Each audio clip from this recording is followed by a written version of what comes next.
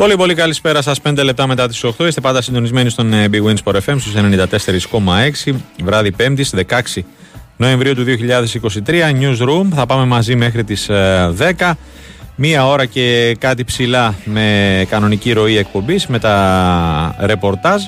Και στην συνέχεια στις 9 και 4 θα μεταφερθούμε στο στάδιο Ειρήνης και Φιλίας, εκεί όπου θα έχουμε το τζάμπολ του αγώνα του Ολυμπιακού με τον Ερυθρό Αστέρα για την ένατη αγωνιστική της Ευρωλίγας.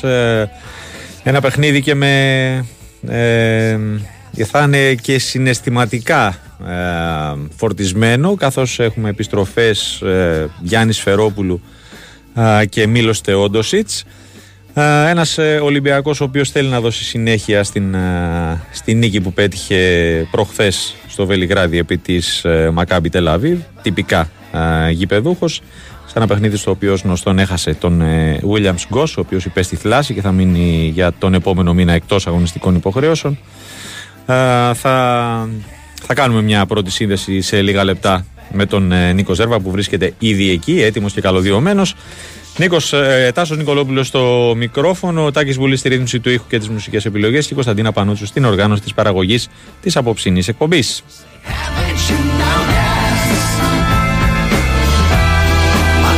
Εκτός από Ευρωλίγκα, αφού έχουμε διπλή αγωνιστική την τρέχουσα εβδομάδα, έχουμε και προκριματικά για το Ευρωπαϊκό Πρωτάθλημα. Ήδη έχει ξεκινήσει το δεύτερο ημίχρονο στα 4 από τα 5 παιχνίδια που έκαναν σέντρα στις 7. Θυμίζω τα αποτελέσματα: Αζερμπαϊτζάν, Σουηδία 2-0, Γεωργία, Σκωτία 1-0, Εστονία, Αυστρία 0-2 και Κύπρος, Ισπανία 0-3.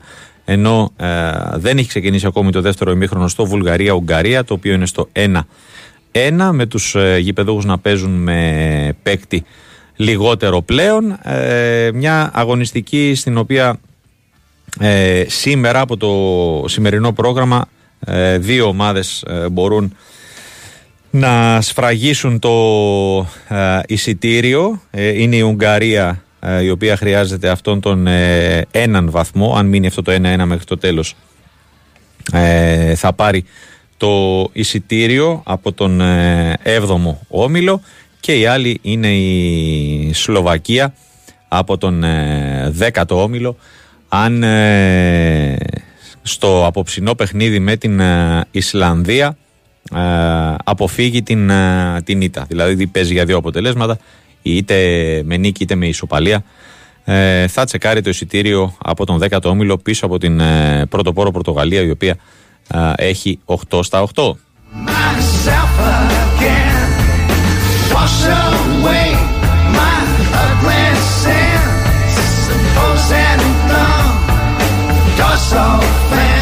Στις 10 παρατέταρτο είναι άλλα 4 παιχνίδια. Πάμε το Σλοβακία-Ισλανδία. Επίσης θα παίξουν Λιχτενστάιν, Πορτογαλία, Λουξεμβούργο, Βοσνία, Ριζεγοβίνη και Μαυροβούνιο, Λιθουανία. Αυτό είναι το πρόγραμμα της σημερινής ημέρας για τα προκριματικά του Euro 2024. Αργά το βράδυ έχουμε και παιχνίδια για τα προκριματικά του Μουντιάλ στην ζώνη της Νοτιοαμερικής. Εκεί το πρόγραμμα ξεκινάει στις 10 με το Βολιβία Περού, και θα ακολουθήσουν κι άλλα μετά τις 12, μετά τα μεσάνυχτα.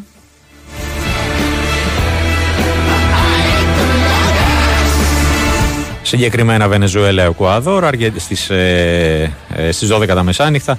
Στις 2 τα ξημερώματα Αργεντινή, Ουρουγουάη, στο ντέρμπι νομίζω της 5ης αγωνιστικής. Την ίδια ώρα η Κολομβία θα φιλοξενήσει τη Βραζιλία και στις 2.30 θα παίξουν Χίλη, Παραγουάη.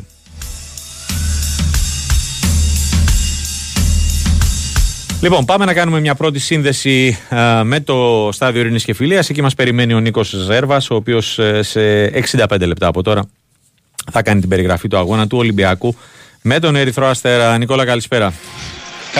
Καλησπέρα Τάσο. Τι κάνεις? Καλά. Καλησπέρα και στους φίλους ακροατές και ακροάτριες του Big Win Sport FM 94,6. Όπως το είπες, 65 λεπτά το τζάμπολ εδώ στο στάδιο Ειρήνης και Φιλίας, ανάμεσα στον Ολυμπιακό και τον Ερυθρό Αστέρα.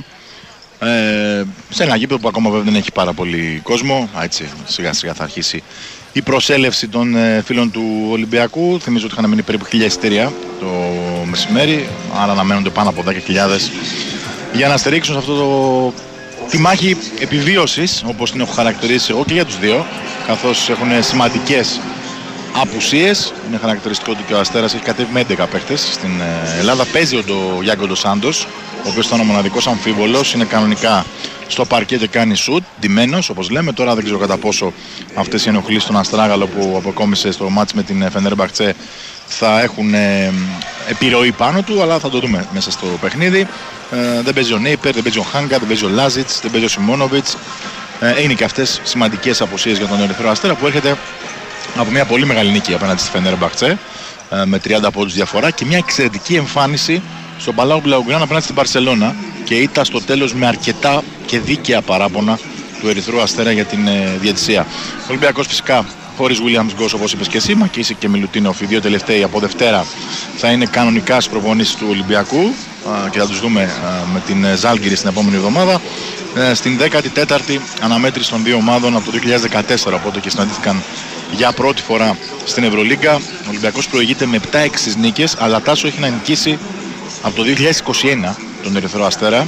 Οι Σέρβοι μετρούν 4 συνεχόμενες νίκες, 2 στο Βελιγράδι και 2 στο στάδιο Ειρήνης και Φιλίας.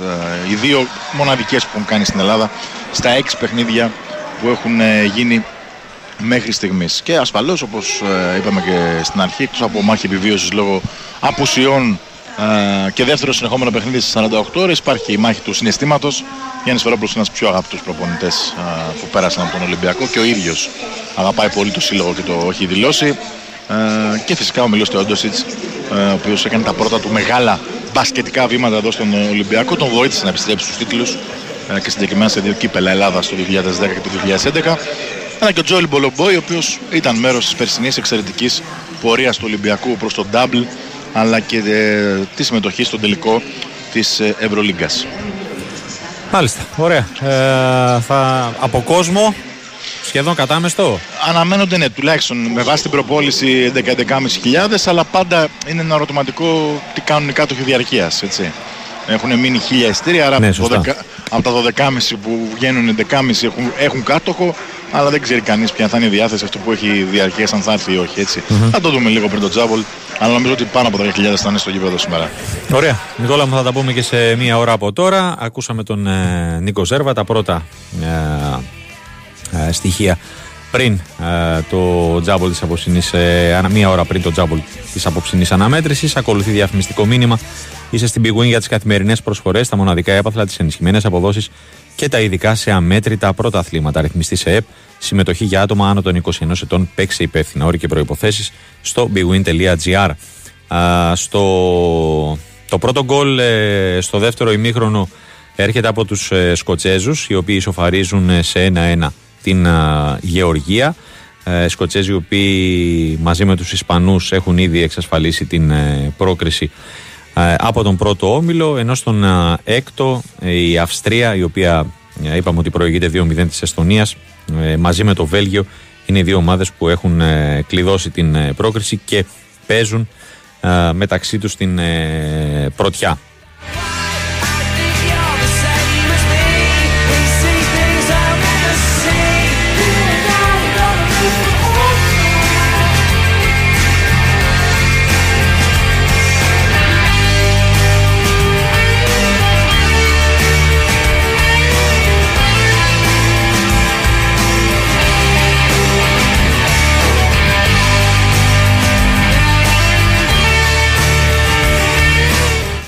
Κόκκινη κάρτα βλέπω εδώ για το Αζερμπαϊτζάν.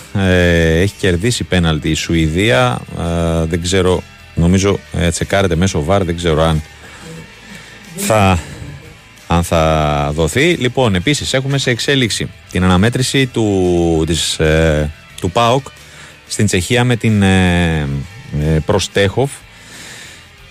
Ο δικέφαλος του Βορρά είναι για το Challenge Cup βόλεϊ γυναικών. Ο δικέφαλος του Βορρά είχε νικήσει 3-0 στο πρώτο παιχνίδι στην Θεσσαλονίκη και χρειάζεται 2 σετ για να σφραγίσει την πρόκριση στη φάση των 16, εκεί όπου βρίσκονται ήδη από χθες Ολυμπιακός και Παναθηναϊκός. 1-1 τα σετ, 22-25, 25-21, και στο τρίτο οι δύο ομάδες είναι ισόπαλες 12-12. Αν καταφέρει ο δικέφαλος του Βορρά να προκριθεί και να έχουμε 3 ομάδες στη φάση των 16, θα αντιμετωπίσει στην επόμενη φάση την νικήτρια του ζευγαριού Δυνάμο Ζάγκρεπ Λεύσκι Σόφιας. Παίζουν στις 9, με την κροατική ομάδα να έχει το πάνω χέρι, καθώς στο πρώτο παιχνίδι που έγινε στη Βουλγαρία έχει νικήσει με 3-0 σετ.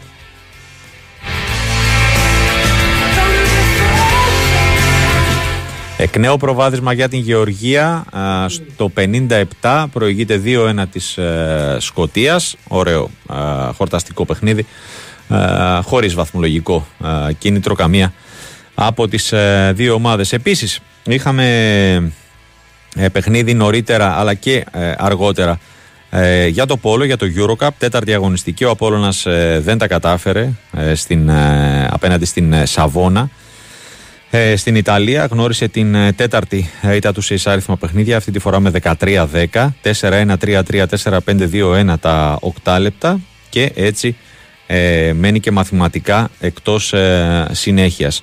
Σε λίγα λεπτά από τώρα, στις 8.30, αυτά για τον δεύτερο όμιλο. Στον τέταρτο όμιλο ο Πανιώνιος υποδέχεται την Ορτίτζια και ουσιαστικά παίζει παιχνίδι το οποίο μπορείτε να δείτε από το κανάλι της ΛΕΝ. Παίζει ένα από τα τελευταία του χαρτιά για την πρόκριση, καθώς έχει 5 βαθμούς, η Ορτίτζια έχει 6. Επομένως θέλει την νίκη προκειμένου να την προσπεράσει και να έχει εκείνος το πάνω χέρι για μία από τις 2 πρώτες θέσεις που οδηγούν στην επόμενη φάση, 2 στροφές πριν το τέλος της φάσης των ομίλων.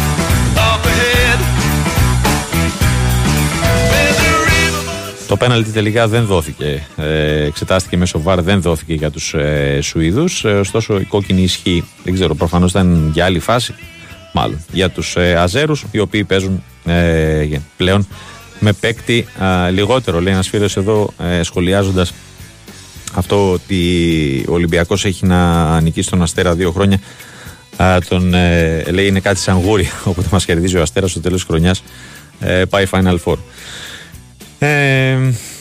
Λοιπόν, μια ερώτηση βλέπω εδώ, ο Γιάννης ρωτάει για το όνομα, το όνομα του κομματιού στην αρχή, την εισαγωγή.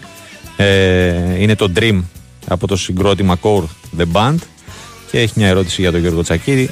Μόλις έχουμε στην παρέα μας τον Γιώργο, θα τον ρωτήσω. Πάμε. Σωτήρης Δαμπάκος ευρέθη. Πάμε για τα τελευταία νέα της Εθνικής εν ώψη του φιλικού με την Νέα Ζηλανδία.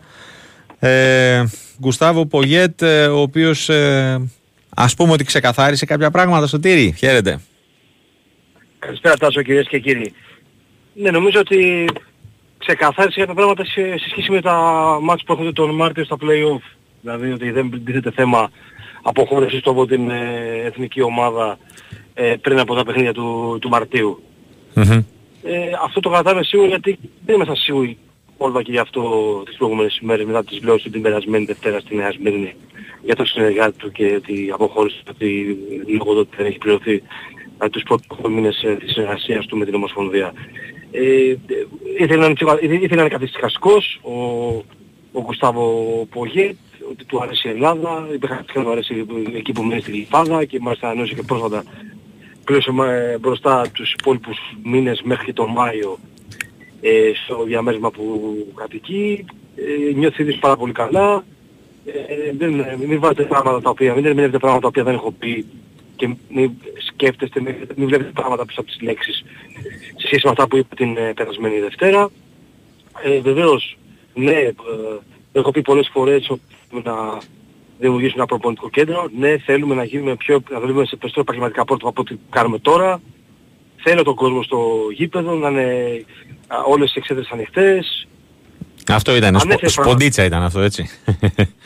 Αυτό πάντα τα έκανε αυτά. Δηλαδή, ναι, εντάξει. Όχι τώρα το τελευταίο διάστημα, έχει κάνει πολλές φορές μιλούσε για τον κόσμο ότι δεν έχουμε κερδίσει, το έχουμε κοντά μας, για το προπονητή και τις προηγούμενες μήνες το έλεγε. Όχι, εγώ δεν λέω για τον κόσμο, για τις κερκίδες. Ότι τις θέλουμε ανοιχτές. Ναι, δεν είπε και τις 4 κερκίδες ανοιχτές. Εντάξει, και στα δύο παιχνίδια, το ένα είναι και κλεισμένο, το φιλικό, και το άλλο πάλι το πέταλο κλειστό, δεν θα είναι? Ναι, από ό,τι θέλανε το πέταλο κλειστό και αυτή τη φορά, ναι. Κλειστό. Ναι, το είχε πει αμέσως με το παιχνίδι, με την Ολλανδία. Δεν είναι ότι πέρασαν κάποιες μέρες και το είπε, ξέρεις, μετά από ένα μήνα, ότι κοιτάξτε, παίξαμε χωρίς κόσμο, δεν γέμισε το γήπεδο. Με το που τελείωσε το μάτς με την Ολλανδία, ένα από τα πράγματα που ανέφερε ήταν αυτό. Δηλαδή ότι θέλουμε να έχουμε τον κόσμο στο γήπεδο και σήμερα το γήπεδο ήταν γεμάτο, είχε πει μετά το παιχνίδι με την Ολλανδία. Αυτά τα έχει, πάντα τα έλεγε, δηλαδή δεν κρύβεται. Σε αυτά είναι ειλικρινής, δηλαδή ό,τι σκέφτεται το εκφράζει. Γι' αυτό είχε αυτή τη μούλια, ρε παιδί μου, ο Πογέτ. Και στην ΑΕΚ την είχε, δεν είχε κακό τέλος στη σχέση και ο τρόπος που έφυγε από την ΑΕΚ ο Ρουμάνος ο πολιτής. Τώρα προς το παρόν το πράγμα δεν αλλάζει. Το λέω αυτό προς το παρόν γιατί, ξέρεις, ο Μάρτης είναι πολύ μακριά και είναι μια πολύ κρίσιμη στιγμή γιατί η εθνική ομάδα δεν θα έχει προπονητή επί της ουσίας. Μόλις γίνουν τα play-off. Σκέψου δηλαδή η ομάδα να περάσει, που είναι ένα πιθανό σενάριο το Μάρτιο, και να είναι στον αέρα πιθανότητα το προπονητή. Εκτός και αν το επόμενο διάστημα γίνει συνάντηση και βρεθεί μια συμφωνία, δεν ξέρω για πόσο, για μέχρι το τέλος του Euro, με μια οψιόν κάτι. Αυτό λοιπόν δεν το ξέρει κανένας τι μπορεί να κάνει η Ομοσπονδία. Θεωρώ πάντως ότι ο προπονητής, εκτιμώ δηλαδή, χωρίς να ξέρω κάτι, ούτε υποθετικά μιλάμε, ότι ο προπονητής δεν θέλει ένα συμβόλαιο μόνο για 4 μήνες, θα θέλει ένα συμβόλαιο το οποίο να το διασφαλίζει για την επόμενη μέρα. Δηλαδή προφανώς, αν όντως κύριος να παραμείνει, έχει διάθεση να συνεχίσει στην Ελλάδα και την εθνική ομάδα δηλαδή, θα θέλει ένα συμβόλαιο που να συνεχίζεται και για τα προκριματικά του παγκοσμίου κυπέλλου. Αλλά αυτό είναι στην κουβέντα. Το ζήτημα είναι πώς θα το χειριστεί η Ομοσπονδία. Νομίζω ότι για την ώρα το έχει χειριστεί λάθος. Το είπα και προχθές ότι νομίζω ότι η ανανέωση θα έπρεπε να γίνει αυτόματα μέχρι το Euro και από εκεί και πέρα εκεί να υπάρξει μια το if του what if που λέμε. Αν δεν περάσει, σταματάει η συνεργασία μας το Μάρτιο. Αν περάσει, πας μέχρι τον Ιούλιο. Έπρεπε να είχε... Όχι αυτόματη ανανέωση μέχρι τα μπαράζ, μέχρι τα play-off, συγγνώμη. Εγώ θα πω το άλλο, το έπρεπε από το Μάρτιο του 20, το Φλεβάρι του 22 που συμφώνησαν δύο πλευρές, αφού υπάρχει συμφωνία με ορίζοντα το Euro του 2024, να υπάρχει στο συμβόλαιο συμφωνία μέχρι το 24. Με οψιόν, ας είναι από εκεί. Να διασφαλίζει την ομάδα ότι ο προπονητής θα παραμείνει μέχρι το 24 μέχρι θα θέλει. Δηλαδή με τον Ιούνιο. Όχι δηλαδή μέχρι το Μάρτιο ή το Γενάρη. Γιατί θυμίζω το συμβόλαιο του όταν συμφώνησε ήταν μέχρι το Δεκέμβριο του 23. Μέχρι τώρα δηλαδή, μέχρι τις επόμενες μήνες. Δεν είχε συμφωνήσει καν για τα play-off. Ναι. Αλλά υπήρχε όμως αυτή η οψιόν μόνο για αυτό το κομμάτι που είπες και πριν από λίγο, το έχουμε πει πάρα πολλές φορές, ότι υπήρχε μόνο μια οψιόν για να συνεχίσει με το Μάρτιο. Γιατί όμως να μην υπάρχει και συνέχεια, δηλαδή καθόλου πιθανό η Ελλάδα να περάσει στα τελικά του Euro έτσι όπως έχει πάει η κατάσταση. Πάμε τώρα θα έχει ενδιαφέρον αυτό το προσεχές διάστημα, σου ξαναλέω δεν αποκλείω όμως, δηλαδή μετά το μάτς με τη Γαλλία, να υπάρξει εξέλιξη, έτσι. Ναι. Πούμε και αυτό. Κάτι ίσως να γίνει, γιατί δεν ξέρω αν το έχω πει μαζί στην εκπομπή τις προηγούμενες ημέρες. Υπήρχε μια πληροφορία ότι όχι τώρα τελευταία, 1-2 μήνες σίγουρα πίσω, γίνει μια πρώτη κουβέντα του προπονητή με την Ομοσπονδία για νέο συμβολέου μέχρι τα τελικά του Euro, αλλά δεν προχώρησαν σε συμφωνία οι δύο πλευρές. Ωραία. Πάμε στα αγωνιστικά για το αυριανό μάτς, γιατί ο χρόνος πιέζει. Έχουμε να πούμε κάτι. Σιώπης προπονήθηκε σήμερα. Ο Σιώπης έκανε πάλι ατομικό πρόγραμμα. Άρα δεν τον υπολογίζουμε αύριο. Όχι, το λέγαμε ότι θα είναι δύσκολο, ότι το κοιτάμε για το παιχνίδι με τη Γαλλία, οπότε για εκεί επικεντρώνεται τώρα το ιατρικό team, αν προλάβει ο παίκτης της Cardiff. Οι υπόλοιποι κανονικά προπονήθηκαν, σαφώς πιο χαλαρή ρυθμή σε σχέση με χθες. Όπως είπε και σήμερα ο προπονητής, το λέγαμε και χθες, θα είναι ενδεκάδα κανονική για το αυριανό φιλικό με την Ισλανδία. Σαν να είναι επίσημο μάτς. Μπορώ να σου πω ότι θα είναι ο Βλαχοδήμος στην εστία, δεξιά ο Μπάλτοκ, αριστερά ο Τσιμίκας, ο Μαυροπάνος με τον Χατζηδιάκο, τα δύο στόπερ, ο Βλαχοδήμος εντάξει. Στη μεσαία γραμμή νομίζω θα παίξουν ο Κουρμπέλης με τον Μάνταλο, θυμίζω δύο είναι τιμωρημένοι, δεν θα αγωνιστούν με τη Γαλλία. ο Μπακασέτας πιο ελεύθερο ρόλο, δεξιά στην επίθεση ο Μασούρας και θα δούμε στην επίθεση και στο αριστερό άκρο που θα επιλέξει ο προπονητής. Υπάρχουν επιλογές. Εντάξει, στην κορυφή τα έχουμε πει, έχει 3 παίχτες που είναι καλά. Δηλαδή ο Ιωαννίδης, ο Γιακουμάκης και ο Παυλίδης. Στο τελευταίο μάτς έγινε μια μικρή έκπληξη, έπαιξε ο Ιωαννίδης. Θα δούμε τι θα κάνει αύριο ο προπονητής και στην κορυφή και στο αριστερό άκρο. Ωραία. Κάτι τελευταίο. Το sold out που ανακοινώθηκε για το μάτς με τη Γαλλία. Ξέρεις για τι αριθμό εισιτηρίων μιλάμε? Όχι, δεν έχω εικόνα ακόμα. Ωραία. Okay. Αλλά από ό,τι ξέρω, θα το επιβεβαιώσω πολύ, γιατί μέχρι και χθες που μιλούσα για τα εισιτήρια δεν ανοίγει το πέταλο που ήταν κλειστό το μάτς με την Ολλανδία, το είπαμε και νωρίτερα, αλλά τώρα τον ακριβή αριθμό δεν τον έχω, του sold out. Ναι, πώς μεταφράζεται αυτό το sold out? Μια ανάλογη εικόνα θα είναι όπως με την Ολλανδία το γήπεδο. Ωραία. Θα υπάρχει δηλαδή ένα μεγάλο σημείο, το πέταλο που θα είναι κλειστό, δεν θα έχει κόσμο. Πολύ ωραία. Σωτήρη μου, ευχαριστώ πολύ. Να είσαι καλά. Να είσαι καλά, τόσο καλά. Καλό βράδυ. Ακούσαμε τον Σωτήρη Ταμπάκο με όλα τα τελευταία νέα της εθνικής ομάδος και πάμε Θεσσαλονίκη να ακούσουμε τον Δημήτρη Τσορμπατζόγλου με αυτά του ΠΑΟΚ. Χαίρετε. Γεια σας, χαίρετε. Από το Αθλητικό Μουσείο, το Ολυμπιακό Μουσείο εδώ στη Θεσσαλονίκη, που συνεχίζεται η παρουσίαση του βιβλίου του Κώστα Βασιλόπουλου για το ντάμπι του ΠΑΟΚ με την εξιστόρηση του Ασβάνου. Του συναδέλφου, έτσι. Ναι, μπράβο. Ναι, βεβαίως. Okay. Ο Λουτσέσκο, ο οποίος είναι σε μια εξιστόρηση μιας μεγάλης ιστορίας μετά από ένα παιχνίδι, για να δείξει και την επίδραση του Ιβάν Σαββίδη και με κόψτε στο καλύτερο στο φινάλε της ιστορίας, όπου βέβαια περιγράφει το πώς τους πίεζε ο Λουτσέσκου, το Σαββίδης, το πώς μετά από μια βραδιά σε μια ήττα από την Μπάτε Μπόρισοφ τους φώναξε, το ότι τον εξέθεσε μπροστά στους ποδοσφαιριστές, του έκανε κριτική και ήθελε να παραιτηθεί. Τον Κωνσταντινίδη, τον Παντελή, που και εκείνος σηκώθηκε και έφυγε και θα αντιδράσει του Σαββίδη. Θέλω να έχουν υποθεί πολλά σημαντικά και από τον πρόεδρο του ΑΣ ΠΑΟΚ, τον Γιώργο Κατσαρή, και από τον Μάκη του Καγκάτση, τον πρόεδρο της ΠΑΕ, σε ένα βιβλίο Double PAOK, Γασβάν Λουτσέσκου, το οποίο ήδη κυκλοφορεί και είναι βέβαια εδώ όλος ο ΠΑΟΚ. Ήταν η μέρα επιστροφής, βεβαίως, είναι η μέρα επιστροφής στις προπονήσεις, χωρίς κάτι ιδιαίτερο, με τη θεραπεία του Ράχμαν Μπάμπα, που έχει το πρόβλημα με τη φλάση, και με τον ΠΑΟΚ να έχει 3 προπονήσεις αυτό το διάστημα, Πέμπτη, Παρασκευή, Σάββατο, ένα ρεπό την Κυριακή, για να ετοιμαστεί για τα επόμενα μάτς που έχουμε από την μεθεπόμενη εβδομάδα, και προφανώς με την αναμέτρηση ΠΑΟΚ Πανσεραϊκός να γίνεται στην Τούμπα, αφού η ομάδα του Σερών συνεχίζει να αντιμετωπίζει σοβαρά θέματα με το γήπεδο, δεν είναι ακόμα έτοιμο, και για να μην ρισκάρουν το οτιδήποτε στη διεξαγωγή ενός αγώνα που θα έχει πολύ κόσμο, θα αλλάξει και πάλι η έδρα για να γίνει πρώτα στην Τούμπα και μετά στις Σέρρες. Λογικά, ωραία, με δεδομένο ότι είναι και στις 8.30 της Κυριακής 26 του μήνα το Άρης Παναθηναϊκός, εκτιμάς ότι θα πάει πιθανότατα Σάββατο το μάτς? Ναι, είναι μια λογική σκέψη, όσο κι αν βεβαίως για ομάδες όπως ο ΠΑΟΚ με διεθνείς, ναι, οι χαμένες προπονήσεις τους παίζουν ρόλο και στο όλο το πρόγραμμα το οποίο έχει ναι, φαντάζομαι, οργανωθεί. Αυτό είναι θέμα συζήτησης, γιατί και ο ΠΑΟΚ δεν γίνεται να χάσει μία ημέρα, θα πρέπει να το εγκρίνει και η ομάδα του ΠΑΟΚ αυτή την αλλαγή, αν θα μπορεί να γίνει Σάββατο. Μάλιστα. Ούτως ή άλλως τα παιχνίδια με τον Πανσεραϊκό θα ήταν ιδιαίτερα λόγω Πάμπλο Γκαρσία. Το γεγονός ότι τυπικά γηπεδούχος θα είναι μάλλον θα είναι ο Πανσεραϊκός, ή θα γίνει απλά αντιστροφή έδρας και θα είναι κανονικά ο ΠΑΟΚ? Αυτό που γνωρίζω είναι ότι όπως με τον Άρη άλλαξε η έδρα και θα γίνει το δεύτερο μάτς στις Σέρρες, έτσι και τώρα. Άρα λοιπόν θα είναι γηπεδούχος ο ΠΑΟΚ? Ναι, ο ΠΑΟΚ θα είναι γηπεδούχος. Καταλαβαίνουμε ότι ό,τι και να συμβεί στην Τούμπα, εντάξει, ο κόσμος θα έχει ο ΠΑΟΚ. Ωραία.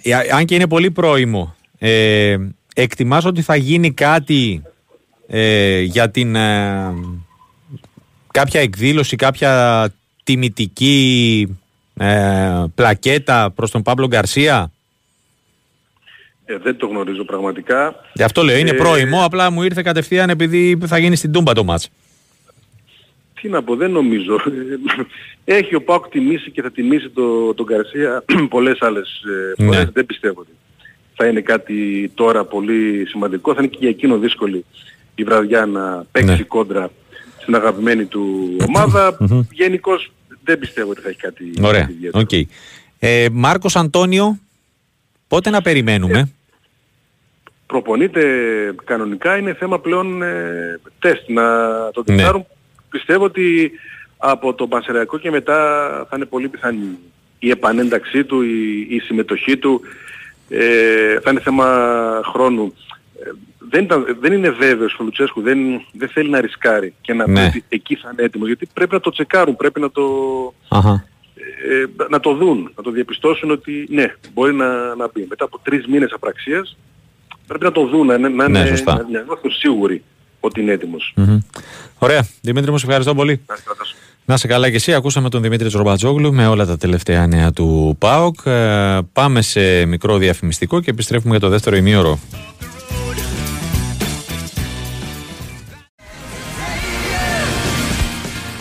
Λοιπόν, επιστρέψαμε 35 λεπτά μετά τις 8. Big Wins for FM 94,6, δεύτερο ημίωρο του Newsroom. Ο ΠΑΟΚ γίνεται η τρίτη ομάδα μετά τον ΠΑΟΚ και μετά τον Παναθηναϊκό και τον Ολυμπιακό που προκρίνεται στην φάση των 16 του Challenge Cup βόλεϊ γυναικών. Πήρε τα 2 σετ που χρειαζότανε στην Τσεχία επί της Προστέχοφ. Προηγείται πλέον 2-1, πήρε το τρίτο με 25-22 και έχοντας το μαξιλαράκι της νίκης με 3-0 στο πρώτο παιχνίδι στην Θεσσαλονίκη, είναι και αυτός στην φάση των 16. Στο τέταρτο σετ, πλέον από εδώ και πέρα έχει διαδικαστικό χαρακτήρα, ο δικέφαλος του Βορρά προηγείται με 5-0.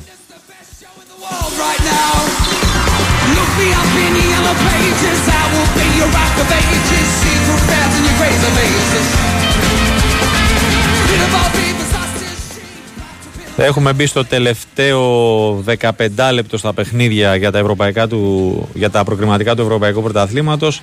Η μοναδική αλλαγή πριν από λίγο και μετά από εξέταση VAR είναι το γκολ της Κύπρου, η οποία μειώνει σε 3-1 στο παιχνίδι με την Ισπανία. Τα υπόλοιπα παραμένουν ως έχουν. Αυτό που έχει το βαθμολογικό ενδιαφέρον είναι το Βουλγαρία-Ουγγαρία. Με αυτό το 1-1 που υπάρχει αυτή τη στιγμή, οι Ούγγροι τσεκάρουν το εισιτήριο για την τελική φάση που θα γίνει τον ερχόμενο Ιούνιο στα γήπεδα της Γερμανίας.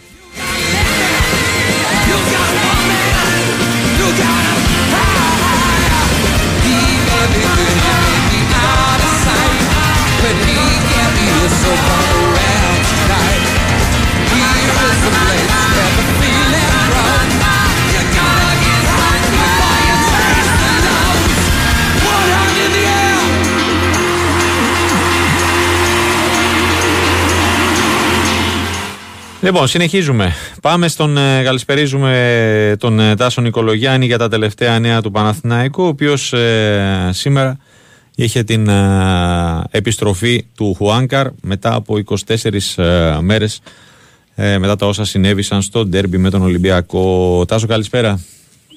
Καλησπέρα, Τάσο. Τι κάνεις?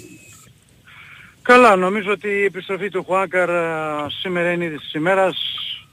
Ας ελπίσουμε να πάνε όλα καλά και να ανταποκριθεί και να είναι 100% έτοιμος να βοηθήσει την ομάδα, διότι κανείς δεν ξέρει πώς θα εξελιχθούν τα πράγματα. Αυτή τη στιγμή αισθάνεται καλά, γι' αυτό και μπήκε στις προπονήσεις και η πορεία θα δείξει πότε θα είναι έτοιμος, γιατί έχει χάσει πολλές προπονήσεις, πέρασε ένα μεγάλο σοκ ο Χουάνκαρ, είχε και πρόβλημα και σίγουρα στην ακοή του από την ρήψη της κροτίδας. Στις πρώτες μέρες που επιχείρησε να προπονηθεί δεν μπόρεσε, όχι τις πρώτες μέρες, μετά από 15 μέρες δεν μπόρεσε γιατί ζαλίστηκε. Πέρασε ο καιρός, πέρασαν 24 μέρες, σήμερα ένιωθε καλύτερα, έκανε προπόνηση και ας ελπίσουμε να πάνε όλα καλά και να είναι διαθέσιμος το συντομότερο δυνατό. Δεν μπορώ να το πω αυτό, ότι θα είναι έτοιμος. Ο ίδιος το ξέρει, ο οργανισμός του πώς θα αντιδράσει. Θα το δούμε στη διάρκεια των επόμενων 2 εβδομάδων, όπου θα συνεχιστούν οι προπονήσεις. Είχαμε επιστροφή στις προπονήσεις για τους παίκτες του Παναθηναϊκού μετά το τριήμερο ρεπό. Τα προβλήματα είναι γνωστά. Ο Πάλμε Μπράουν, ο οποίος εξακολουθεί και δεν μπορεί να προπονηθεί, κάνει θεραπεία. Ο Μάγκλουσον, ο οποίος νοκάουτ για όλη τη σεζόν, επίσης δεν μπορεί. Οι άλλοι λείπουν, είναι οι διεθνείς. Από τους διεθνείς εχθές ο Τζούρσιτς είχε καλή απόδοση κόντρα στο Βέλγιο. Τάσο Τζούρσιτς έπαιξε ολόκληρο το παιχνίδι, έτσι. Όλο το μάτς έπαιξε. Στο πρώτο ημίχρονο έπαιξε αριστερά στο 3-4-3 της Σερβίας. Αριστερά μπροστά. Και στο δεύτερο ημίχρονο έπαιξε δεξιά πίσω από τον επιθετικό. Εκεί περίπου που παίζουμε τον Παναθηναϊκό. Ναι. Στο πρώτο ημίχρονο έκανε μια πολύ ωραία κίνηση μέσα στην περιοχή, δέχτηκε την μπάλα, έστριψε το σώμα του και έστειλε την μπάλα στη γωνία, αλλά πήγε στο δοκάρι. Στο δεύτερο ημίχρονο έγινε μια σέντρα από αριστερά του Κώστιτς, βρέθηκε μέσα στην περιοχή, πλάσαρα, αλλά η μπάλα πήγε στο δοκάρι. Ήταν δύο πολύ καλές στιγμές που θα μπορούσε να σκοράρει και άμα πάρει ένα πόντο, όχι το μάτς φιλικό ήταν, αλλά έπαιζε εκτός έδρας με το Βέλγιο η Σερβία και απλά εάν έμπαινε ένα από τα δύο γκολ η Σερβία δεν θα έχανε και φυσικά θα ήταν και πολύ καλό για τον Τζούρσιτς να πετύχει ένα γκολ σε ένα τόσο καλό παιχνίδι, έστω και αν είναι φιλικό. Ο Μλαντένοβιτς αγωνίστηκε για ένα ημίχρονο σε ρόλο full back. Ναι. Εκεί τον βάζουν, στη Σερβία τον βάζουν σε ρόλο full back, δηλαδή σε τριάδα παίζει η Σερβία πίσω, παίζει όλη την αριστερή πλευρά. Είχε σχετικά καλή απόδοση στο πρώτο ημίχρονο. Ο ένας από τους δύο Ακριανούς δηλαδή, στην τετράδα, ας το πούμε έτσι. Ναι. Εντάξει, ή αυτός παίζει ο Κώστιτς, ανάλογα τα παιχνίδια τώρα. Τώρα μπορεί στο παιχνίδι το επίσημο να παίξει ο Κώστιτς, θα το δούμε. Πάντως εχθές ο Μλαντένοβιτς είχε σχετικά καλή απόδοση στο πρώτο ημίχρονο που αγωνίστηκε. Κατά άλλα... Ναι, και μιας και είπες για τη Σερβία, η οποία παίζει τη τελευταία αγωνιστική με την Βουλγαρία, μπορεί από σήμερα να σφραγίσει το εισιτήριο για τα τελικά, αν το Μαυροβούνιο, χωρίς να παίξει δηλαδή, αν το Μαυροβούνιο δεν κερδίσει στο απόψινό εντός έδρας παιχνίδι του με την Λιθουανία. Σωστό και αυτό. Δίκιο έχεις. Έχει παίζει κανένας από τους διεθνείς του Παναθηναϊκού σήμερα? Όχι. Αύριο παίζουν οι Σλοβαίνοι. Ναι. Ένα σημαντικό μάτς στη Δανία. Βέρμπιτς, Σπόραρ και Τσέριν. Ουσιαστικά η Σλοβενία ψάχνει έναν βαθμό επί της ουσίας, γιατί από το Καζακστάν κινδυνεύει που είναι στους 15 βαθμούς. Ναι. Η Σλοβενία είναι στους 19.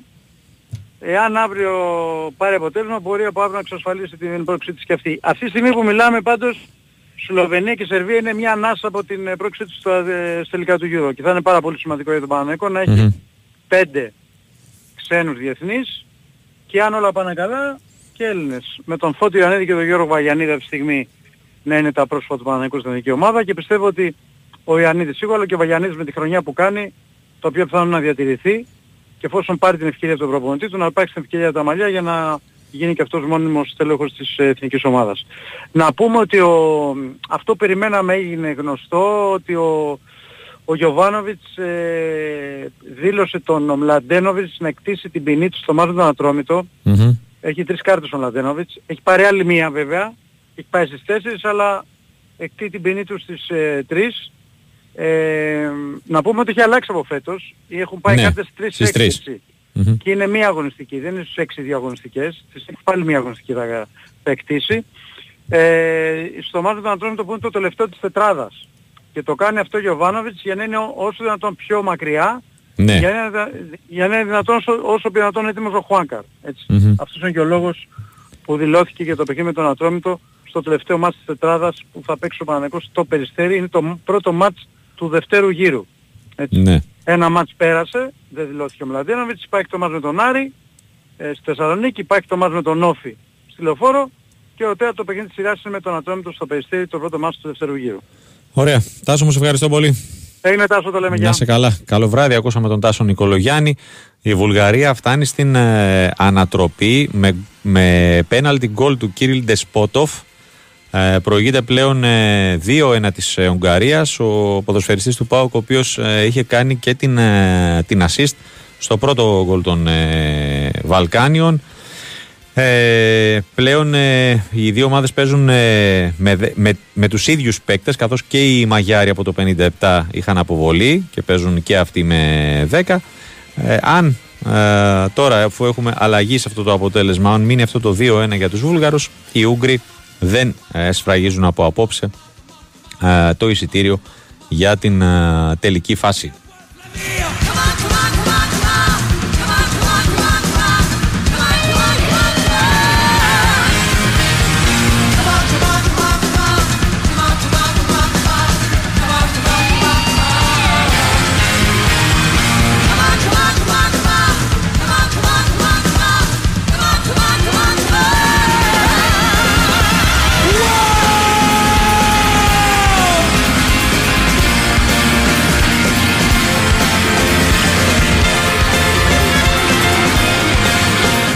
Λοιπόν, πάμε, συνεχίζουμε. Ρεπορτάζ ΑΕΚ, Γιώργος Τσακίρης, χαίρετε. Πώς είστε? Καλά, εσείς? Πάντα καλά και εμείς καλά, πολύ καλά. Το πρώτο μήνυμα που ήρθε από τον φίλο του Γιάννη είχε να κάνει με το τι γίνεται με Γιαννούλη και Τάσαρο. Τάσαρο, Μπακασετανή. Προφανώς, ξέρω εγώ. Μάλλον, όχι προφανώς, μάλλον. Δεν ξέρω, λίγοι το συμβόλαιό τους. Σίγουρα σε ό,τι αφορά την περίπτωση του αριστερού μπακ και ψάχνεται, δεν ξέρω αν είναι εφικτή η περίπτωση του Γιαννούλη. Κατά πόσο το παιδί θέλει να επιστρέψει Ελλάδα. Όλα αυτά. Ναι. Δεν έχω πληροφόρηση ότι αυτή τη στιγμή γίνει κρούση στον ποδοσφαιριστή. Αλλά δεν μπορώ να αποκλείσω τίποτα εφόσον ψάχνει να έχει αριστερό μπακ. Αλλά να γίνει κάτι και να υπάρχει παρασκήνιο σημαντικό, να μπορούμε να το αναφέρουμε αυτή τη στιγμή, δεν το νομίζω, όχι. Ναι. Και στο Μπακασέτα, εντάξει, είναι λογικό να θα συνδεθεί το όνομά του με την ΑΕΚ εφόσον λύγει το συμβόλαιό του και δεν ανανεώνει με την Ράμπζο. Αλλά θα πρέπει να δούμε, έτσι, γιατί είναι ένας πάρα πολύ καλός ποδοσφαιριστής, σίγουρα έχει... Πλέον με άλλο κασέ. Ευχάριστο το τέτοιο. Ναι, εντάξει. Είναι γενικά και πληρωμένες άλλες πλέον στην ΑΕΚ όμως. Ναι. Είναι όλα προς τα πάνω. Οπότε φαντάζομαι ότι μπορεί να τα απεξέλθει εύκολα σε ένα συμβόλαιο στον Τάσο Μπακασέτα. Το θέμα είναι καταρχήν να δούμε την άποψη του προπονητή για τον Μπακασέτα, όχι ότι είναι αρνητική, εννοώ ότι δεν τη γνωρίζουμε. Έτσι. Ναι. Και αν του πώς ταιριάζει το πλάνο του coach, αν θα ήθελε και εκείνο να επιστρέψει, όλα μαζί παίζουν, έτσι. Το πιστεύω, νομίζω ότι τόσο θα το έχει στο πίσω μέρος του μυαλού του και να επιστρέψει και να παίξει μια Φιλαδέλφια. Αλλά όλα αυτά είναι πολύ σε υποθετική βάση. Και εξής είναι το πρώτο εύκολο που θα μπορούσε να σκεφτεί κάποιος για την ΑΕΚ από τη στιγμή που του Τάσου Μπακασέτα του συμβόλαιο λύγει, ναι, και δεν ανανεώνεται στην Τουρκία, και ο ΑΕΚ ψάχνει για αριστερό μπακ και υπάρχει και το συμβόλαιο του Γιαννούλη που λύγει, που ολοκληρώνεται. Είναι λογικές σκέψεις να πάει το μυαλό σου εκεί, να το αναφέρεις, αλλά μέχρι εκεί, έτσι, εδώ θα υπάρξει εξέλιξη και στο ρεπορτάζ ουσιαστική θα μπορούμε να μιλήσουμε. Ωραία. Από τους υπάρχοντες, Χατζησαφή βασικότατος στο 4-0 του Ιράν σήμερα με το Χονγκ Κονγκ, σωστά? Σωστά, πολύ σωστά. Μοχαμάντι Πάγκο. Πάγκο, ναι. Οκ. Και περιμένουμε. Δεν μας χαλάει εμάς ο ΣΑΕΚ. Ένας από τα δύο αριστερά μπακ να βάλουμε και λίγο, ξέρεις, τον Πάγκο για να έχουμε έτσι, μπράβο, σίγουρα έναν από τους δύο να παίξουμε. Αν και έχουμε και τον Πίγιο σε καλή κατάσταση σε αυτή την περίοδο. Είναι η ώρα του, η εποχή του, σιγά σιγά. Να πάρει δηλαδή τις συμμετοχές. Όχι μόνο στο ενδεχόμενο που θα λείψουν δύο Ιρανοί, έτσι. Ναι, ναι. Το λέω και στην κανονική. Και στο κανονικό rotation του Ματίας Αλμέιδα, και αυτό το προετοίμαζε από το καλοκαίρι, ξέρει πότε είναι η κατάλληλη στιγμή να το χρησιμοποιεί. Και επιβεβαιώθηκε από και στις δύο αναμετρήσεις, γιατί πήγες και με τις ψυχιαστικές αργένες, ο οποίος ήταν, το κατάλαβες, τον είδες να παίζει. Ναι, ναι. Δεν εκκηρύφθηκε, αγκρέσει, δεν ψάξε τις μεταβιβάσεις, τον εκμεταλλευτεί τους παίκτες του, εντάξει. Νομίζω ότι έχει κάνει πάρα πολύ καλές εμφανίσεις, πολύ καλές εμφανίσεις για αρχή ο Πίγιος και να συνεχίσει έτσι θα μπορέσει να διεκδικήσει από τον χρόνο τη θέση του. Στην δεκάδα και στο ρόστο γενικότερα. Πιο μπροστά από ό,τι είναι τώρα εννοώ. Ναι. Σήμερα μπορεί να έχουμε Κάλενς. Κοίταξε, ό,τι γράφουν είναι στο Περού σου. Ναι. Εσύ σου μεταφέρω. Ναι, ρε, είναι αλήθεια ότι έλεγαν ότι μάλλον μπορεί να ξεκινήσει. Με τη Βολιβία νομίζω παίζει. Ναι. Και έλεγαν ότι είναι πολύ πιθανό το ενδεχόμενο να ξεκινήσει. Θα το δούμε. Μακάρι το παιδί είναι καλό αυτό να παίζουν όταν πηγαίνουν στις εθνικές τους. Απλά να γυρνάνε και υγιείς. Και υγιείς, σωστά. Για να μην χάνουν το ρυθμό, το λέω, να παίζουν. Γιατί περιμένουμε και να δούμε και τον Πάκο με την Αμερική, εκεί που θα είναι ο Λιβάη Γκαρσία, τον Πινέδα, έχουμε πολλούς πάλι. Ναι. Με το σταυρό στο χέρι, ας πούμε. Ναι. Να με το δώσεις το χέρι. Όχι, σταυροκόπη. Να γυρίσουν όλοι υγιείς, όπως έφυγαν. Σήμερα ήταν κανονικά στην Πελοπόννησο όλοι, δεν υπήρχε κάποιο πρόβλημα, όχι από αυτούς που γυμνάζονταν ατομικά, ενώ από όσους είναι πίσω και δουλεύουν, έτσι. Ναι. Μετά θα επιστρέψουν οι υπόλοιποι, θα το ενημερώσουμε. Ωραία. Αρκετά, πολύ τιμητικό θα έλεγα το να δέχεται ερώτηση ο Αλμέιδα για την εθνική ομάδα της πατρίδας του, έτσι. Ναι, για την εθνική αργεντινής. Ωραία απάντηση και λέω ότι υπάρχει προπονητής. Εντάξει, είναι πολύ χαρούμενος και πάλι εξέφρασε την ικανοποίησή του για τον αυτοκίνητο. Είναι συμβόλαιο, είπε, άλλα 4 χρόνια. Ναι. Έχει πολύ μεγάλη ενέργεια για το τώρα και θέλει να τα κάνει καλά. Εντάξει. Είναι καλά εδώ, αυτό έχει. Εγώ αυτό κατάλαβα, καλά εδώ που είμαι, ζω στο παρέλθον, αυτό θέλει πολύ. Τι θα γίνει στο μέλλον. Είναι πολύ λογικό. Κανείς προπονητής που σέβεται τον εαυτό του δεν μπορεί να σκέφτεται αυτά από την επόμενη μέρα. Έτσι, ναι, εννοείται. Ναι, μα γι' αυτό σου είπα και εγώ, είδες πολύ τιμητικό το να δέχεσαι μια τέτοια ερώτηση. Και επίσης πολύ τίμιο να απαντάς κατά αυτόν τον τρόπο. Σωστό. Ωραία. Κατά ησυχία, όπως ξέρεις. Ορίστε. Κατά τα άλλα ησυχία, όπως ξέρεις. Ναι. Ωραία. Καλό είναι. Κουχάρσκι και Άλβες ήταν στη Λισαβόνα. Ναι. Στο συνάδελφο. Στο transfer room λέγεται. Ναι. Ναι, τεχνικός διευθυντής, κρατικός διευθυντής, να δούμε τι θα βρούμε. Ναι. Να δούμε τι θα βρούμε. Σωστά. Αν θα αποκτήσουμε κάτι. Ωραία. Γιώργο, σε ευχαριστώ πολύ. Να είσαι καλά. Καλό βράδυ. Ακούσαμε και τον Γιώργο Τσακίρη με τα τελευταία νέα της ΑΕΚ. Το Αζερμπαϊτζάν, παρότι παίζει με παίκτη λιγότερο, πέτυχε και τρίτο γκολ απέναντι στην Σουηδία. Προηγείται πλέον 3-0. Αδιάφορο είπαμε βαθμολογικά το παιχνίδι. Είμαστε στο 93, έχει δείξει 7 λεπτά. Παραμένει αυτό το 2-1 της Βουλγαρίας επί της Ουγγαρίας. Εδώ είμαστε πιο πίσω γιατί είχε καθυστέρηση να ξεκινήσει το δεύτερο ημίχρονο. Είμαστε στο 88. Παραμένει το Γεωργία-Σκωτία επίσης 2-1. Καθυστερήσεις επίσης στο Εστονία-Αυστρία 0-2 και το Κύπρος-Ισπανία 1-3.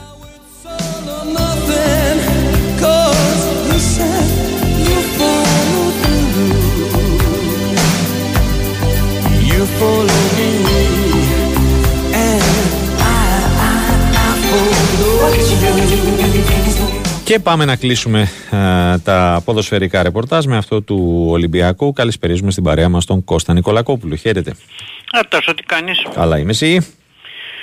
Καλά είμαστε σε μια περίοδο που στο Reddit τα πράγματα είναι λίγο έτσι χαμηλών τόνων. Δεν θα πω χαλαρά, ήρεμα εγώ θα πω.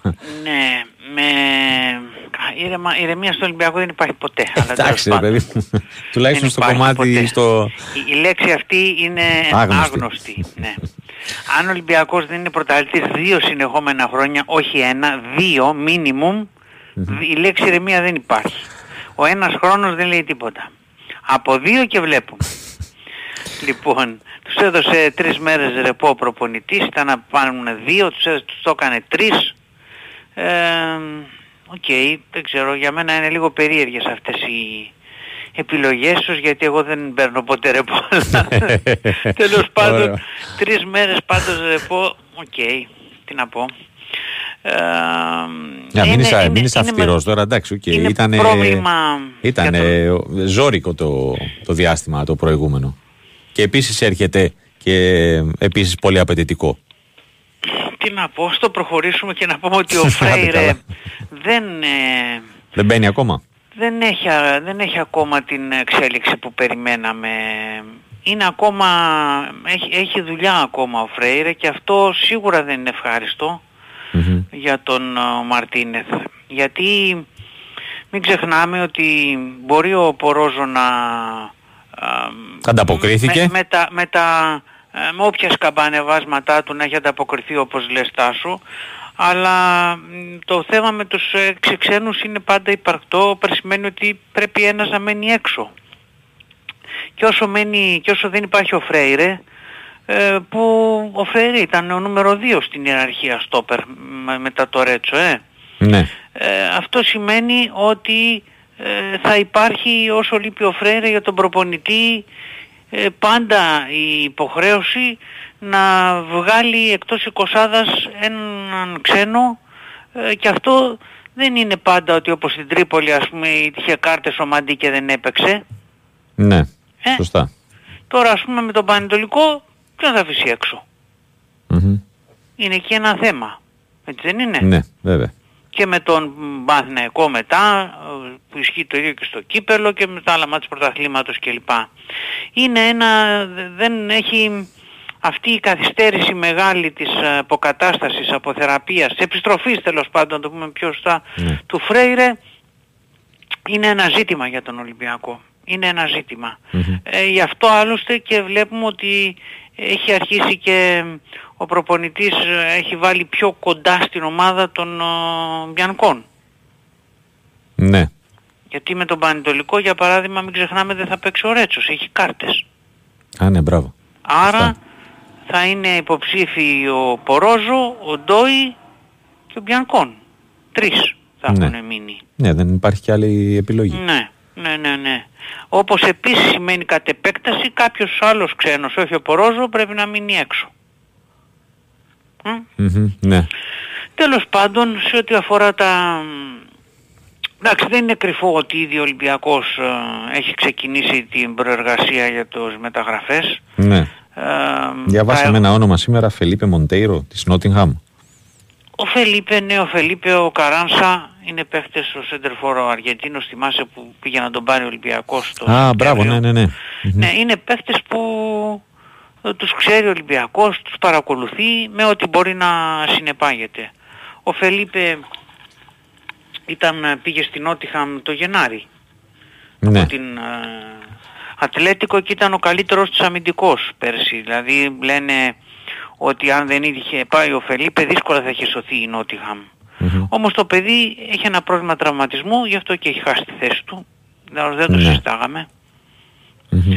Γιατί σου επαναλαμβάνω, πέρσι με το που πήγε ο Φελίπε δεν βγήκε ποτέ από την 11η της Νότιγχαμ, του πήγε Γενάρη μήνα.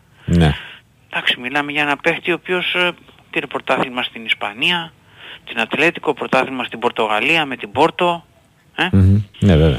Αλλά παρακολουθεί ο Ολυμπιακός, γιατί επαναλαμβάνω τις περιπτώσεις, γιατί με το Καράνσα είναι μια πάρα πολύ ακριβή μεταγραφή. Εδώ θυμάστε ότι είναι 7 εκατομμύρια και είπαν όχι.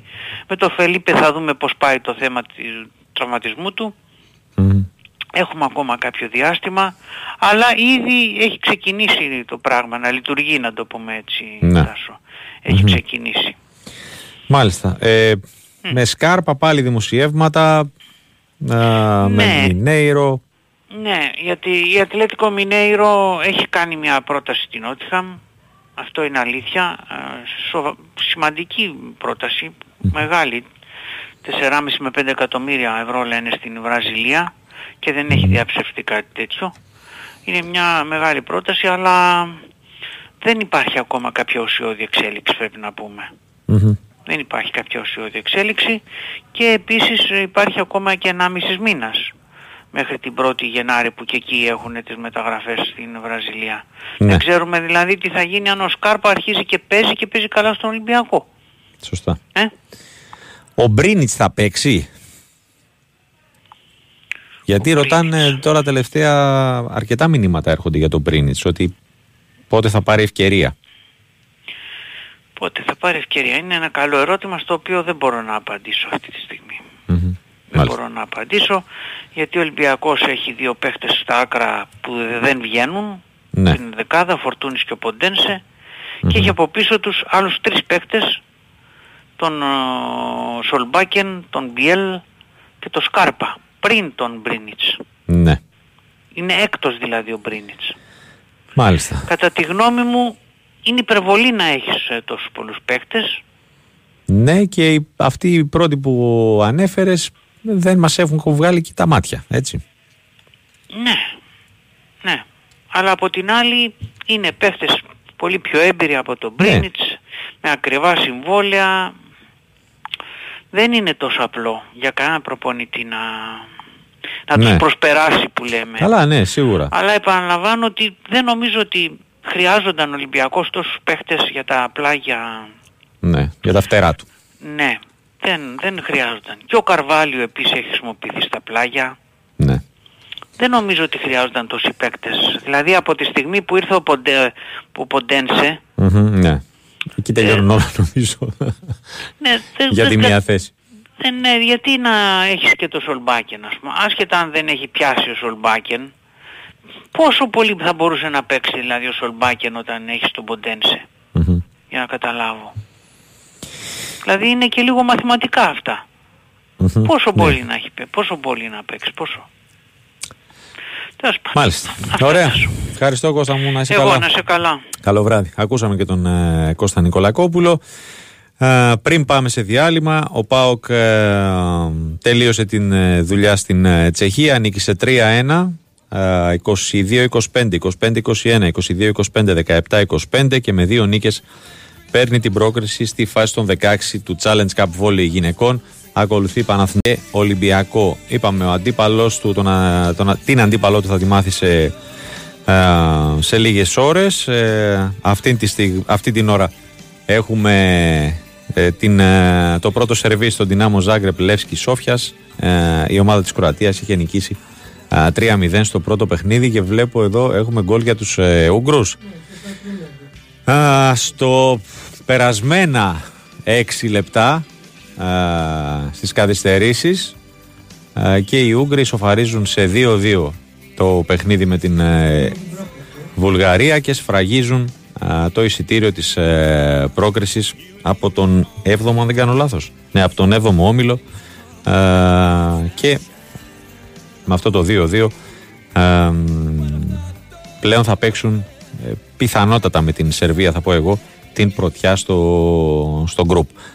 Πάμε σε μικρό διαφημιστικό και επιστρέφουμε.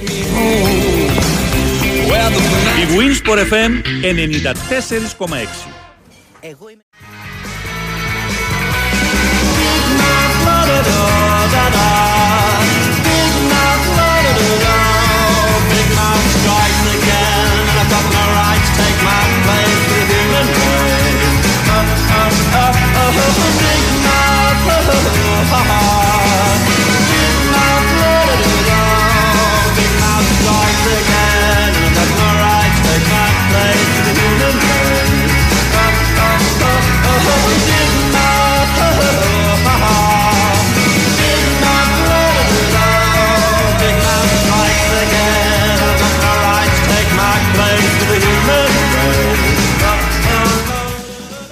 Λοιπόν, 5 λεπτά μετά τις 9, σιγά σιγά πάμε σε ρυθμούς μπάσκετ. Πριν από αυτό να πω ότι έχουμε ημίχρονο στην αναμέτρηση του Πανιωνίου με την Ορτίτζια για το EuroCup Πόλο Ανδρών. Οι Κιανέριθροι προηγούνται 6-5, 3-2-3-3 τα 2 οκτάλεπτα. Πανιώνιος ο οποίος θέλει νίκη για να προσπεράσει την αντίπαλό του και να πάρει το πάνω χέρι για την πρόκριση στην επόμενη φάση της διοργάνωσης. Αυτήν την ώρα έχουμε τζάμπολ στην αναμέτρηση της Μακάμπι Τελ Αβίβ με την Φενέρμπαχτσε, που είναι το ένα από τα άλλα 3 παιχνίδια της βραδιάς για την 9η αγωνιστική της Ευρωλίγας. Στις 9:30 Ολύμπια Μιλάνο Ανατολού Εφές και στις 10 παρατέταρτο το πρόγραμμα κλείνει με την αναμέτρηση της Ρεάλ Μαδρίτης με την Μονακό. Πάμε σε Γιώργο Πετρίδη. Παναθηναϊκός με τα κόπων και βασάνων κατάφερε να πάρει τη νίκη στο χθεσινό παιχνίδι με την Ζάλγκιρις Κάουνας, η οποία το έβαλε πολύ πολύ δύσκολα, τα οποία θα γίνονταν εύκολα αν μη τι άλλο αν ήταν στοιχειωδώς εύστοχος ο Παναθηναϊκός, οι παίκτες του Εργίνα Ταμάν στις βόλες. Πέρασε αυτό και πλέον έχει μπροστά του την αναμέτρηση την αυριανή με την Virtus Bologna. Γιώργος Πετρίδης, χαίρετε. Γεια σου, Ρωτάσο, τι έγινε, όλα καλά? Καλά, εσύ? Καλά, καλησπέρα στους ακροατές. Ναι, πάνω κάτω έτσι όπως είναι τα πράγματα, έτσι όπως τα έπεσε τα πράγματα. Εγώ σκέφτομαι ότι ακόμα και με τις βολές, ακόμα και καλύτερο ποσοστό στις βολές. Αυτό, μόνο αυτό, εγώ είπα μόνο αυτό, άστο τώρα τα υπόλοιπα κομμάτια. Ναι, Απλά είναι τόσο, πώς να την πω τώρα, κολοπετσωμένη ομάδα η Ζάλγκιρις, τόσο σκληρή ομάδα που πραγματικά δεν σε αφήνει να αμασάνεις. Σου βγάζει το λάδι, ναι. Δηλαδή, χτες το παιχνίδι, ακόμα και όταν πήγαινε ο Παναθηναϊκός να πάρει ένα momentum και να πάρει λίγο ρυθμό και να χτίσει ένα σερί, ρε παιδί μου, δεν μπορούσε, γιατί είναι τόσο σκληρή και έτσι αξιόμαχη ομάδα. Πραγματικά ο Μαξίδης αποδεικνύεται αρκετά καλός προπονητής, έτσι. Γιατί είχαμε αμφιβολίες περί αυτού στην αρχή της θητείας. Και το κρίνεις και σε συνδυασμό με τα υλικά που έχει, έτσι. Έτσι, αυτό ακριβώς. Ένα πολύ φτωχό ρόστερ, αλλά το πήγε πέρσι στην οκτάδα και φέτος έχει χτίσει μια πολύ ανταγωνιστική ομάδα. Νομίζω ότι γενικότερα η Ζάλγκιρις φέτος θα είναι δύσκολος αντίπαλος για όλους. Δεν θα αφήσει κανένα παιχνίδι να της ξεφύγει. Γενικότερα για να την νικήσεις θα πρέπει να καταβάλεις μεγάλη προσπάθεια. Τώρα πριν από λίγο ολοκληρώθηκε η απογευματινή προπόνηση του Παναθηναϊκός για το αυριανό μάτς με την Virtus. Αυτοί που καταπονήθηκαν περισσότερο χτες, δηλαδή στην ουσία 5 βασικοί, Γκραντ, Σλούκας, Γκριγκόνης, Μίτογλου και Λεσόρα, έκαναν λίγο πιο χαλαρό πρόγραμμα, όπως είναι λογικό, έτσι. Οι υπόλοιποι έκαναν σε full ρυθμούς. Τα γνωστά προβλήματα, Χουάντσο και Παπαπέτρου. Για ένα ακόμα πολύ δύσκολο τεστ για τον Παναθηναϊκό, γιατί και η Virtus είναι μια πολύ δυνατή ομάδα. Νομίζω ότι λίγοι υπολογίζαμε και λίγοι λέγαμε στην αρχή της σεζόν ότι μετά από 8 αγωνιστικές η Virtus θα ήταν στην τρίτη θέση με ρεκόρ 6-2. Έτσι όπως το έλεγε αυτό στην αρχή της περίοδου, προφανώς θα τον περνούσαν για τρελό, έτσι. Για να μην κρυβόμαστε στο δάχτυλό μας και να μην λέμε τώρα ότι θέλουμε, έτσι, ο καθένας. Είχε και αυτά τα προβλήματα πριν την αρχή της σεζόν με την αλλαγή του προπονητή, αλλά ο Μπάνκι είναι ένας εξαιρετικός μάστορας, να το πω έτσι, αρκετά καλός τεχνικός, έχει και την εμπειρία από την Ευρωλίγκα ούτως ή άλλως και έχει φτιάξει μια πάρα πολύ καλή ομάδα με πολύ καλή λειτουργία, ντελικάτη ομάδα. Είναι χαρακτηριστικότητας ότι, αν δεν κάνω και κάποιο λάθος, ναι, είναι η τρίτη σε assist η διοργάνωση με 20,5, πολύ ψηλό νούμερο, έτσι όπως καταλαβαίνουμε, μέσο όρο, ναι. Και πολύ καλά ποσοστά γενικότερα, έτσι. Άρα πρέπει να της κόψει τη δημιουργία όσο μπορεί. Ακριβώς. Έχει ίσως μέχρι τώρα τον MVP της διοργάνωσης, αναφέρομαι σε εγγέλια, ή τέλος πάντων ένα από τους υποψήφιους MVP της διοργάνωσης, στο πρώτο δίμηνο, τέλος πάντων, όσο έχουμε διανύσει το 1,5 μήνα πόσο είναι. Ο Σεγγέλια, ο οποίος πραγματικά τώρα για τις προάλλες έχει ξανανιώσει, βιώνει μια δεύτερη νιώτη, να το πω έτσι, και κάνει ανεπανάληπτες εμφανίσεις. Νομίζω ότι είναι ο Σεγγέλια της Μπασκόνια, από τότε έχουμε να δούμε τόσο καλό τον Γεωργιανό παίκτη. Ξέραμε όλη την ποιότητά του, έτσι δεν το συζητάμε. Απλά ήταν τα τελευταία χρόνια σε πτωτική πορεία η καριέρα του. Αλλά ο φετινός Σεγγέλια είναι πραγματικά εξαιρετικός και θα είναι και πάρα πολύ ωραίο ματσάρισμα το αυριανό Σεγγέλια Μίτογλου, έτσι. Δύο από τους κορυφαίους παίκτες της διοργάνωσης, δύο από το κορυφαία τεσσάρια της διοργάνωσης. Θα μπορούσαν να είναι και συμπαίκτες, γιατί θυμίζω ότι Σεγγέλια το καλοκαίρι έφτασε κοντά στον Παναθηναϊκό, από την έννοια ότι ο Παναθηναϊκός εξέταζε την περίπτωσή του. Δεν τον άφηνε η Virtus, είχε το συμβόλαιο με τους Ιταλούς και παρέμεινε στην Μπολόνια. Αρκετά καλά πάνε τα εισιτήρια, κατά τα άλλα. Υπάρχει ιδιαίτερη κινητικότητα και χθες είδαμε ότι περίπου 13.000 ήταν στο ΆΚΑ. Νομίζω κάτι ανάλογο θα δούμε και αύριο και λίγο παραπάνω. Ξέρεις, έχει σταθεί ο κόσμος όταν βλέπει νίκες, όταν βλέπει την ομάδα να παίρνει αποτελέσματα και σιγά σιγά να παρουσιάζει και ένα καλό πρόσωπο. Αυτομάτως ανεβαίνει και η ψυχολογία και του κόσμου. Ναι, βέβαια. Ναι, αυτά σε γενικές γραμμές. Ο Αταμάν δήλωσε ότι ήταν ένα παιχνίδι το οποίο αρκετά δύσκολο με την Ζάλγκιρις. Είπε για το λάθος που έγινε στην ομάδα στο συν 3 και δέχτηκε εκείνο το τρίποντο με την άμυνα που δεν έπαιξε ο Παναθηναϊκός. Μπερδεύτηκαν και ο Γκραντ με το Λεσόρα, να θυμάμαι καλά, και βρήκε το δεύτερο τρίποντο ο Μάνεκ. Αλλά όπως και να έχει, νομίζω η χθεσινή νίκη έχει μεγάλη σημασία για την Παναθηναϊκό. Δεν ήταν τόσο καλή η εμφάνισή του. Ναι. Και δυσκολεύτηκε πολύ, όπως λέγαμε και νωρίτερα. Ωραία. Γιώργο, μου σε ευχαριστώ. Να είσαι καλά, καλό βράδυ. Ακούσαμε και τον Γιώργο Πετρίδη με τα τελευταία νέα του μπασκετικού Παναθηναϊκού εν ώψη και της αυριανής αναμέτρησης με την Virtus Μπολόνια. Πριν πάμε στον Νίκο Ζέρβα στο στάδιο Ειρήνης και Φιλίας.